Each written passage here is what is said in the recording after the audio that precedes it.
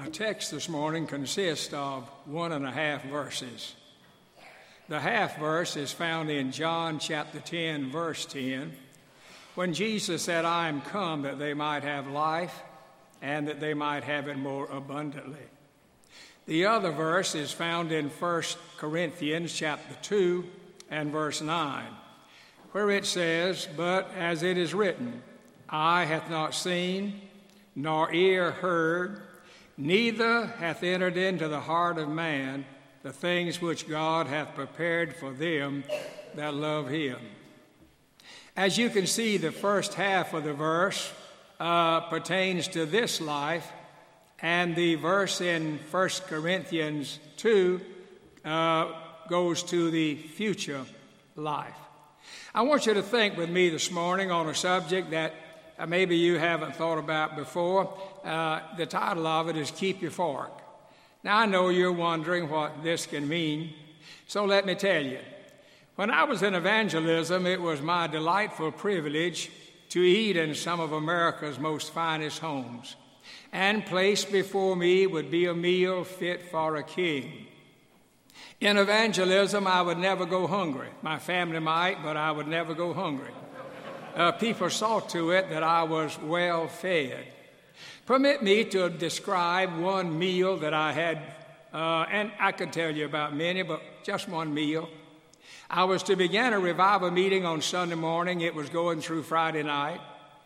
I arrived at the pastor's home on Saturday afternoon, and he told me that he and his wife and I had been invited to have dinner with a family in the church. So we went to the house about 6 o'clock. We sat down in the den for a few minutes, and then we were told that the meal was ready. We walked into the dining room, and the plates were already set. There were 5 of them. And on each one of those plates was an inch-thick, juicy steak, charcoal broiled to perfection. There was a hot-baked potato. There was a tossed salad and some French bread. Just looking at it caused the gastric juices in my mouth to begin flowing. I could hardly wait for the blessing to be asked and to be able to start eating that meal. After the blessing, we began to eat, and believe it or not, I ate the whole thing. And when I finished eating all of that meal, I thought how satisfying that meal was to my physical appetite. Then the hostess got up, and she began taking up the plates, the silverware. And with a smile, she said, "Keep your fork," and I knew the meal wasn't over. There was going to be dessert. She slipped into the kitchen and in a few minutes came out with hot apple pie and ice cream. What a meal. What a meal. Now, I had many meals like that, but that was one of the best ones that I ever had. Later on, I began to think about that meal, and I thought, that meal is a perfect picture of the Christian life. Living the Christian life is like eating a full-course meal and then just keep your fork, because we have dessert in the end. We have heaven at the end of this life. Some people have the idea that if you become a Christian, you sacrifice all happiness. No more fun, no more laughter. It'll be worth it all when we finally get to heaven, but not now. We just have to endure it. I contend that the happiest people on the face of this earth are dedicated Christian people. Now, not the backsliders, because they're not happy. But everyone that's dedicated to the Lord is a happy person. There are 4 things that I want to give to you. Really just 3 of them, because I know I won't have time to get the 4th one. But 3 of them that I want to give to you that Christian people have on their way to the grave that unsaved people do not have. 3 of them are like a full-course meal, and the other one is like the dessert. Let me give you the 3 things that we have as a full-course meal. First of all, we have the peace of God, or the peace with God, I better say. And then we have the presence of God, and we have the people of God, and finally we have the place of God, which is heaven itself. Now, nothing can be more satisfying than that. So go back to the first one. We have the peace of God. We live in a culture that is dominated for a quest for peace. I suppose that peace is the world's most sought-after commodity. Most people spend an entire lifetime trying to find it, and sadly, most of them do not find it. What is peace? Where does it come from? And how does one get it? Well, first of all, there is a peace that comes from the system. I'm talking about the world system. Webster says peace is freedom from war and strife. Now, this kind of peace is always brought about by compromise. It has a reference to nations who were at war, and then finally they sit down at the negotiating table and they sign a peace treaty. And the peace treaties come at a great price. Each one of them has to give in. Each one of them has to compromise. And at best, it is very short-lived. Down through the centuries, literally thousands of peace treaties have been signed, and most of them only last for a few years, and they are broken. We have broken peace treaties in our own time. You and I have experienced some of them, where nations were at war one with the other, and then they signed a peace treaty, and it lasted for a little while, but it soon passed away. However, there is a peace that comes from the sinful system. Now, the sinful system brings about another kind of peace. For example, unsaved people are always searching for peace, and they usually turn to 3 or 4 things in their search. Solomon, I believe, gives it best in the book of Ecclesiastes when he said, I sought for wisdom, and he got all the wisdom that he could have, and yet it brought no peace. But there were 3 other main things that he searched for, and those main things are the things that we're searching for today. He said, I will seek wealth. He thought that if only he could have enough money that he would be happy. And so he accumulated thousands and thousands of dollars, millions of dollars, but it brought no peace to his heart. In the book of Matthew, chapter 29, Jesus tells us the story of a rich young ruler who came to him and said to him, Master, what shall I do that I might inherit eternal life? We might turn that around to say, he said, what can I do that I might have peace? I don't have any peace in my heart. Well, what can I do? And Jesus said to him, well, keep the commandments. And he quoted the last 6. And he said, I've kept them all from my youth. But he realized he still didn't have peace. Jesus looked into his heart and he saw selfishness. And he said to him, now sell what you have, give it to the poor, come follow me, and you'll have treasure in heaven. And the Bible said he went away sorrowfully because he had great wealth. Money can buy a whole lot of things, but it can never buy happiness, it can never buy health, and it can never buy heaven. Those things are beyond what money can do. And so then some of the wealthiest people on earth are some of the most miserable people who ever lived. Solomon said, I tried wealth, and it didn't help me. And then he said, I thought I'd turn to wine. I would turn to drink, and maybe I can drown my troubles in alcohol. He didn't realize that troubles are able to swim.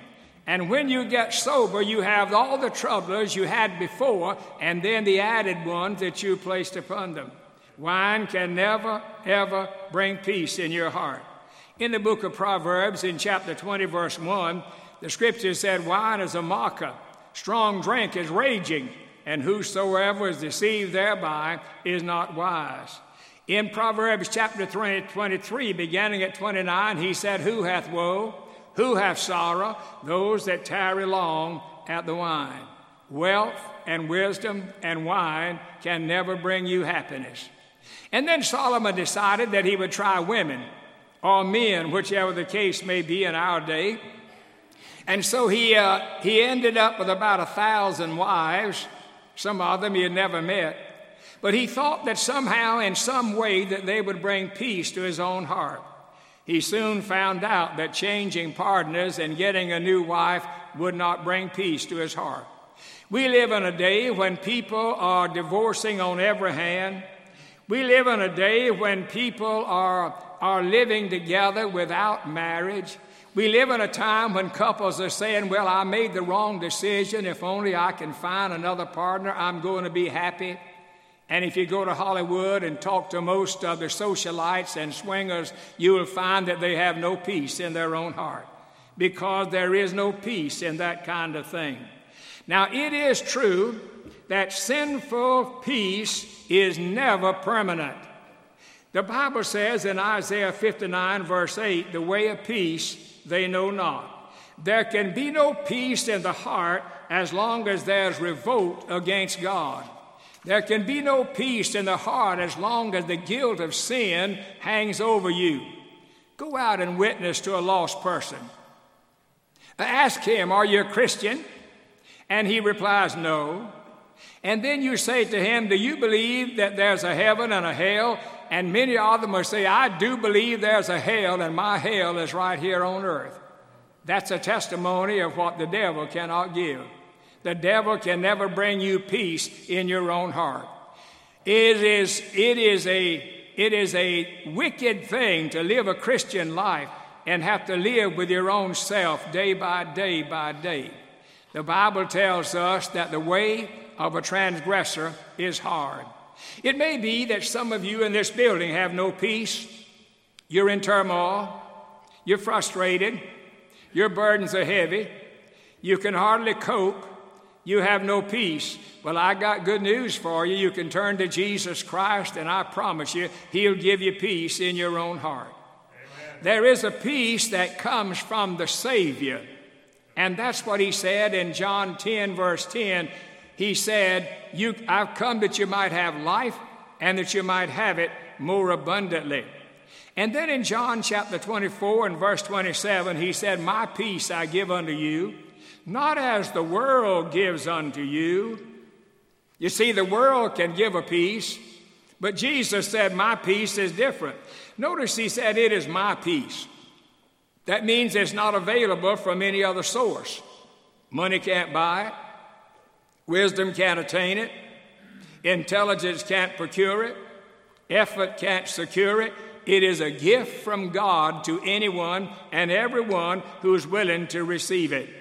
You can't purchase peace. In Colossians chapter 1, verse 20, Paul says, and having made peace through the blood of His cross. When does peace come to an individual's heart? It comes whenever you repent and receive Jesus as personal Savior. Whenever that happens, the war between you and God comes to an end. In Romans 5, in verse 1, He said, therefore, being justified by grace, you have peace with God through our Lord Jesus Christ. Now, there is a difference between peace with God and peace of God. The peace with God means that the rebellion and the war that you've been fighting against God has now come to an end. How does it come? Well, it comes through the shed blood of the Lord Jesus Christ and through faith in what He did on the cross of Calvary.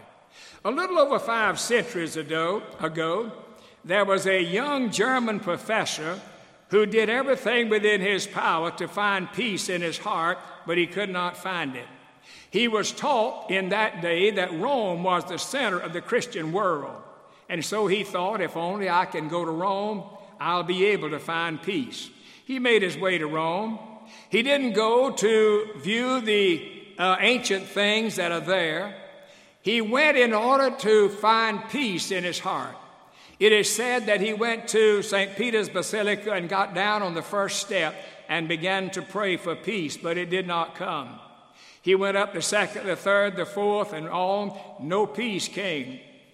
Finally, he said, when he reached the top step, it seemed to him that there was a voice that spoke from heaven and said to him, the just shall live by faith. And Martin Luther said, I accepted Jesus Christ by faith, and the peace of God flooded my soul. Amen. Now, what happened to Martin Luther can happen to you and me. I need that kind of peace. I want that kind of peace, and I'm satisfied that most of you, if not all of you, also want that kind of peace. We have peace with God. Secondly, we have the presence of God. Have you ever thought about that very much? Do you know that lost men and women walk alone? The loneliest people on the face of this earth are lost people. When sorrow comes, they're alone. When sickness comes, when death comes, they're all alone. I have never heard of a man, a wicked, sinful man, lying on his deathbed, say to his family members, I want you to gather around me. And when they did, he said, now I want to recommend a godless life. Have you ever heard of that? Never. But I have heard of men or women gathering their families around them and say, let me recommend that you live for God and trust Jesus Christ as your own personal Savior. The Apostle Paul in Ephesians chapter 2, verses 1 through 3, described the life of an unsaved person. In verse 1, he said, the man is dead in trespasses and sin. You don't need resuscitation, you need resurrection. And the world around us is full of walking dead men. They think they're alive, but they're dead. In verse 2, he said that the unsaved is depraved. Now, I know you don't like that word depraved. We say, no, I'm not a depraved person. I live a good moral life. Any person outside of Jesus Christ is a depraved person. The Bible said you walk according to the course of this world, swept away by the world's pleasure, enslaved by Satan himself, and indulging in the things of this world that can never bring peace in your heart. In verse 3, he said you're doomed. Not only dead, not only depraved, but doomed. In verse 3, he said, by nature, the children of wrath. Did you know that the sentence of death has already been passed upon the unsaved? It is only God's mercy that has stayed the day of execution, but one day that day of grace will come to an end. Unsaved people have no presence of God. But on the other hand, saved people never walk alone. From the moment you receive Jesus Christ as your Savior, He comes to live within you and you have His presence. And He said, I will never leave you nor forsake you. Joseph knew the presence of God when he was enslaved in Egypt. Daniel knew the presence of God when he was thrown into a lion's den. The 3 Hebrew children knew the presence of God when they were thrown into a fiery furnace.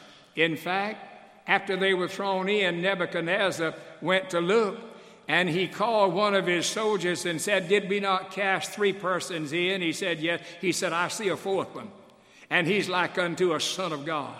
Yes, God was with him in that prison. Paul and Silas could sense the presence of God in a Philippian jail. They knew what it was to have the presence of God walking along with them. And what can come into your life by the presence of God? Would you like to have His presence? Well, I'll tell you that it'll do 3 things for you. The presence of God will sustain you in the crises of life. Have you had a crisis lately? Did you sense His presence? If you haven't had one, you will have one soon. A doubt is going to come, tension, uncertainty. You're going to find yourself standing at the fork of the road not knowing which way to go. And He said, I'll guide you, I'll go with you, I'll guard you, and I'll see to it that you are lifted up and guided in the right direction. There is no need for a Christian to have a nervous breakdown. If you've been planning on one, cancel it. You don't need it, because He's there for you in the crises of life. But He's also there to calm you in the storms of life. When I was in evangelism, I closed out a meeting in Dallas, Texas. It was in the evening, and we flew out of Love Field going to Atlanta and then on into Charleston. And about 20 minutes out of Dallas, the captain came on the intercom and he said, make sure your seat belts are fastened securely because there's a bit of a storm ahead of us. He didn't tell a half truth when he said a bit of a storm. It was a powerful storm, high, wide, couldn't go around it. He said, we've got to go through it. Well, everybody on the plane was talking and drinking and eating and whatever else they wanted to do. And then all of a sudden, we hit something. I thought we had run into a mountain. And that plane began to go up this way and then roll down this way. And it turned and twisted in this way. I reached down and caught both sides of my seat. I pushed down with both feet, trying to help the pilot all I could. That thing turned and tossed and rolled. And you say, were you scared? Scared half to death. Nobody wants to die in a plane crash. Then all of a sudden, I thought, Jesus said, I'm with you, 30,000 feet. I don't care where you are. And I settled back in my seat, and I relaxed and rode it down all the way into Atlanta. Amen. He's with you in the storms of life. Peale wrote a little article, a little poem that I want to read for you. He said this: the light of his presence surrounds me. The love of God enfolds me.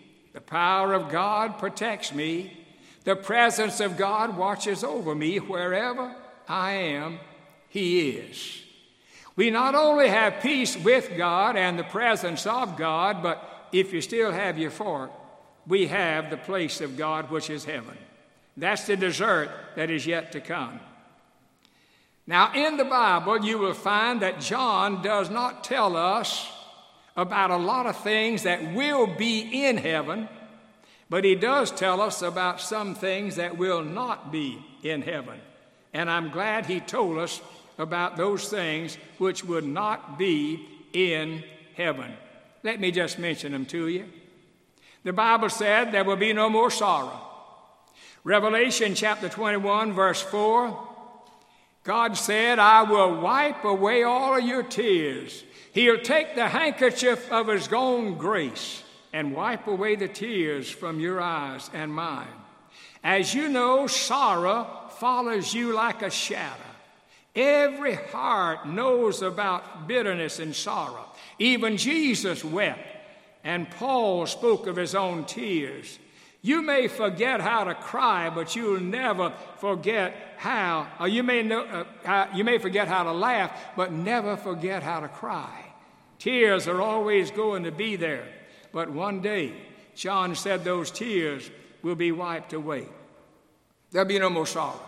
Secondly, there'll be no more sickness, no more pain, no more heart attacks, no more strokes, no more cancer, no more back pain, no more groans.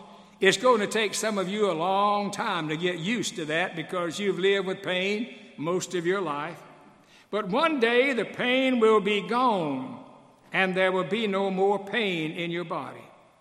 Thirdly, he said there'll be no more separation. Family separation is hard. But think about the separation that death brings about. Death brings about a terrible separation. But the Bible declares that one day death will come to the lake of fire. Revelation 21 said, and the devil was cast into the lake of fire, and there'll be no more death. Death will forever be gone. You'll never have to stand again by an open grave and weep. It's hard for us to imagine a place where the pale horseman can never come. But one day, death is going to be banished. There'll be no wreaths hanging on the mansion doors in the sky. There'll be no obituary columns in the heavenly newspaper. There'll be no funeral directors strewing down the lid of a loved one that's in a coffin. There'll be no funeral processions moving over the streets of gold. There'll be no graves on the hillside. No stonecutter chiseling an epitaph at a grave. And the redeemed are going to sing, death is swallowed up in victory. What a dessert that is.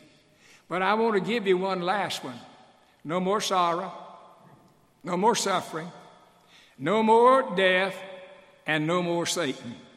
Now, Satan has plagued me all of my life. He's a roaring lion walking about seeking whom he may devour. But one day, the Bible said he'll be cast into the lake of fire. Revelation 20, verse 10. And he will torment us no more. That, my friend, is a little bit of what the Christian life has to look forward to. If you're here today unsaved, you don't have any of those things.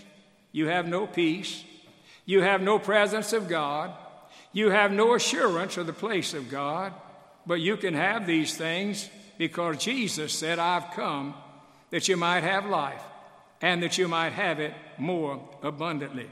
If you're willing to admit that you're a lost sinner, willing to repent of your sins and invite Jesus to come into your heart, he said, him that cometh to me, I will in no wise cast out or turn away. In just a moment, Anne-Marie is going to come and lead us in a hymn of invitation. And as she does, I'm going to invite you that are lost to get up out of your seat. Walk down one of these aisles. Brother Randy will be here. Say to him, I'm lost. I've never received Christ. I want to invite him to come into my life. Or if you want to dedicate that life to God, maybe you've been out of fellowship with God and you want to dedicate it to the Lord, then you come